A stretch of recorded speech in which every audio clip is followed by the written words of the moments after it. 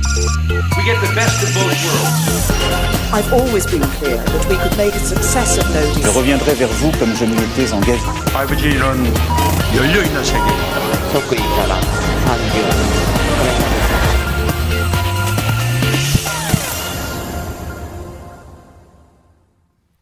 30 8:45. So, Choi Hyungjoo is here on The Pulse. Good morning. Good morning, Alex. The week has presented various headlines to us, some of the more disturbing nature, even those we were just reflecting on in our international news. But sadly, locally, we've also had our fair share of disturbing news. Following some controversy over a judge appointed on the Nth Room case, the Judiciary has decided to reassign it to a different judge. Can you tell us more about that? Yes. On Monday, Seoul Central District Court stated that it has reassigned the case to a different judge, as it says that the judge Oh Deok-sik has difficulties in handling the case. Well, Oh reportedly submitted a document requesting for a reassignment, and Judge Oh was previously assigned to the case involving one of the operators of the child pornography group chat on the app Telegram under the nickname of Taepyeongyang, who has been revealed to be 16 years old. And he has distributed illegal child pornography to 8,000 to 20,000 people since last October. So it's quite a rare case to see the reassignment by the court, but this comes after more than 437,000 people signed an online petition as of this morning and calling for the court to change the judge Oh Deok-sik for the case. Oh has been heavily criticized for his leniency on sex-related criminal cases in the past.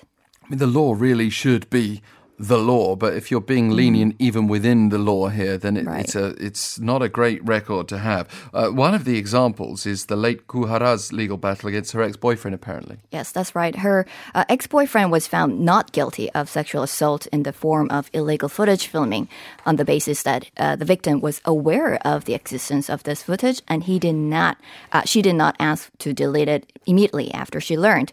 So Judge Oh faced intense criticism from Korean netizens for his ruling, and he's also said to have demanded to see Kuara's sex video in privacy of the court because he claimed the contents of the video is important. And not only that, he has also sentenced a former journalist not guilty of sexual assault regarding late Jang Ja-yeon, the actress, who committed suicide at age 29 back in 2009 and left a list of 40 names of men who sexually abused her. And plus, he previously made some controversial remarks during his lecture in a law school. He said that the law firms need 3 types of female lawyers: women with powerful parents, or those who can work twice better than men, or women with pretty faces. And it's taken this scandal to be questioning his credentials. Right. So who's the new judge to handle the case? Well, so after 3 days since the online petition was posted, Seoul Central District Court reassigned the case to Judge Park Hyun-suk, and the first court hearing, which was initially scheduled to start on March 30th, was postponed to April 20th, but this has once again been delayed indefinitely. Meanwhile, prosecutions decided not to institute a public action on prosecutors who've been accused of sexual violence within the organization.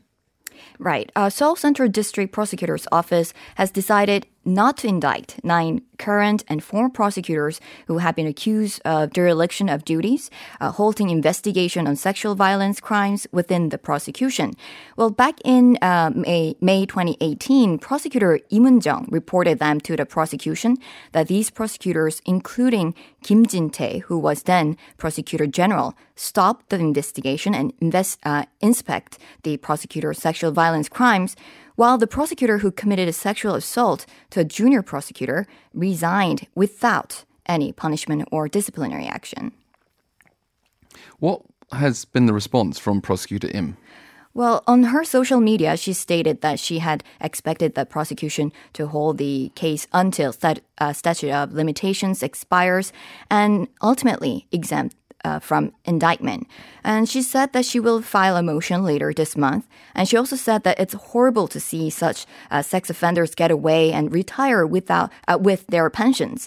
And she's determined to get a high court judgment on the case to show that those prosecutors who commit wrongdoings will get punished even years after the indictment incidents. Now, another story we have been hearing developments surrounding a ballerino fired for breaking self-quarantine rules has requested a retrial. Perhaps he should be happy he's not living in the Philippines, based on what we heard before. But can you fill us in on the details? Right. So Nadehan, the ballerina, was fired from the Korean National Ballet for breaking self-quarantine rules and traveling to Japan last month. But he has requested for a retrial by the disciplinary committee.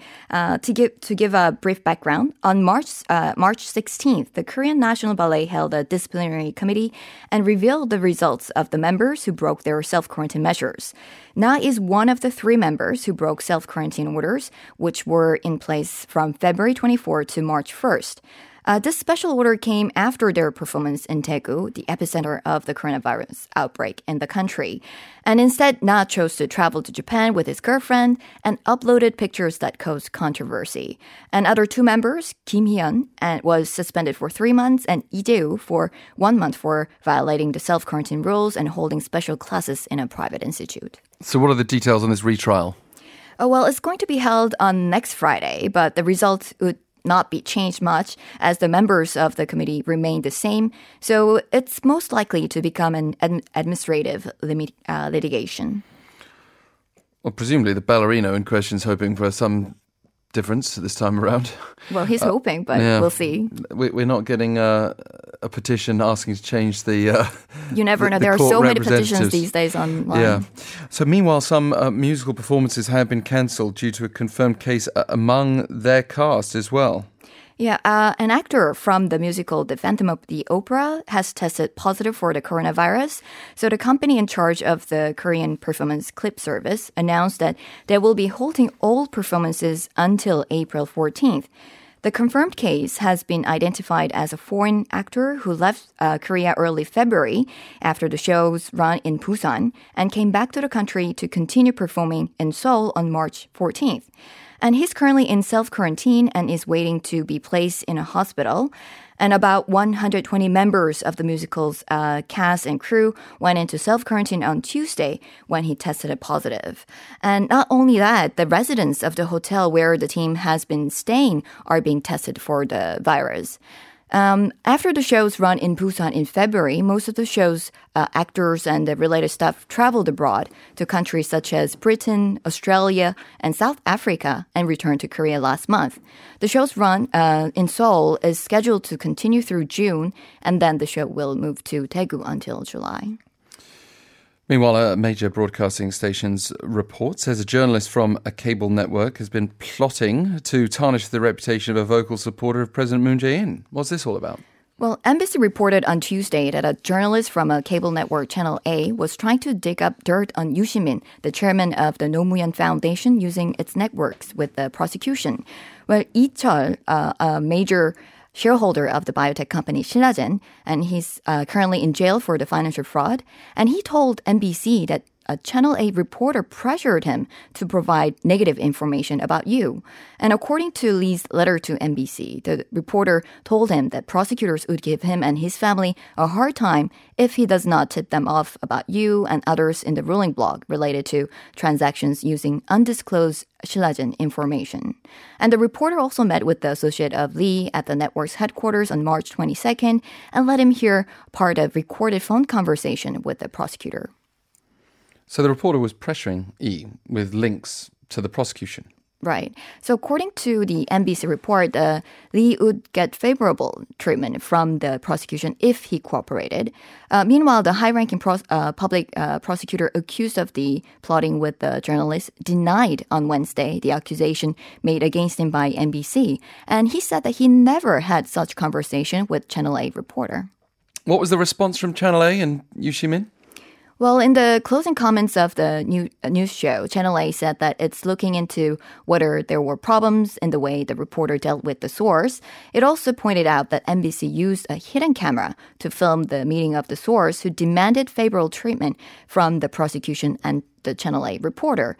And it added that it was questionable why NBC was so obsessed with covering something unrelated to the core of the Shilagen case. Meanwhile, Yoo Si-min said on his YouTube channel on Tuesday that he knew about the prosecution trying to link him with Lee Chol and that he has nothing to feel guilty about. It does sort of feel like any bad behaviour or alleged bad behaviour is even more shameful during this time of COVID-19, where we're all expected to behave very well and comply with orders. And if we're going out and doing disgraceful acts of any kind, they're going to be all the more disgraceful, right? I think there's more stronger sense for the community and overall society. So exactly. And the reason for that is probably a very positive thing, this community sense, which is ironic considering it's happening through social media. I can see that you're trying to show the positive side. I don't know. I'm feeling it. You're feeling it? Yeah. Great. I hope everyone feels it. Well, Seoul City also, by the way, does plan to test all travellers arriving in Korea and impose a fine of up to 10 million won or a sentence of 1 year or less on travellers violating the central government's mandatory 14-day self-isolation rule. So speaking of good behaviour, that's the standard when it comes to listening to the government. Seoul's health officials say travellers without a place to stay during self-quarantine are eligible to stay in the city's quarantine facilities, but foreign nationals breaking self-isolation are subject to deportation, and an entry ban has underscored the importance of complying with the new rule. Apart from Seoul's new guidelines, the government now requires anyone displaying symptoms of COVID-19 when entering Korea to be tested at the airport. People without symptoms must stay at home for 2 weeks, with an exception of foreign nationals on short stay who can be quarantined in temporary facilities provided by local governments. What are people doing travelling at this time, unless they have to? Anyway, Hyungjoo, thank you very much for joining us. Choi Hyungjoo taking us through On the Pulse. We'll get to TBS EFM's COVID-19 live updates in English from 9 to 9:30 and Chinese from 9:30 to 10. This morning returns Monday at 7 a.m.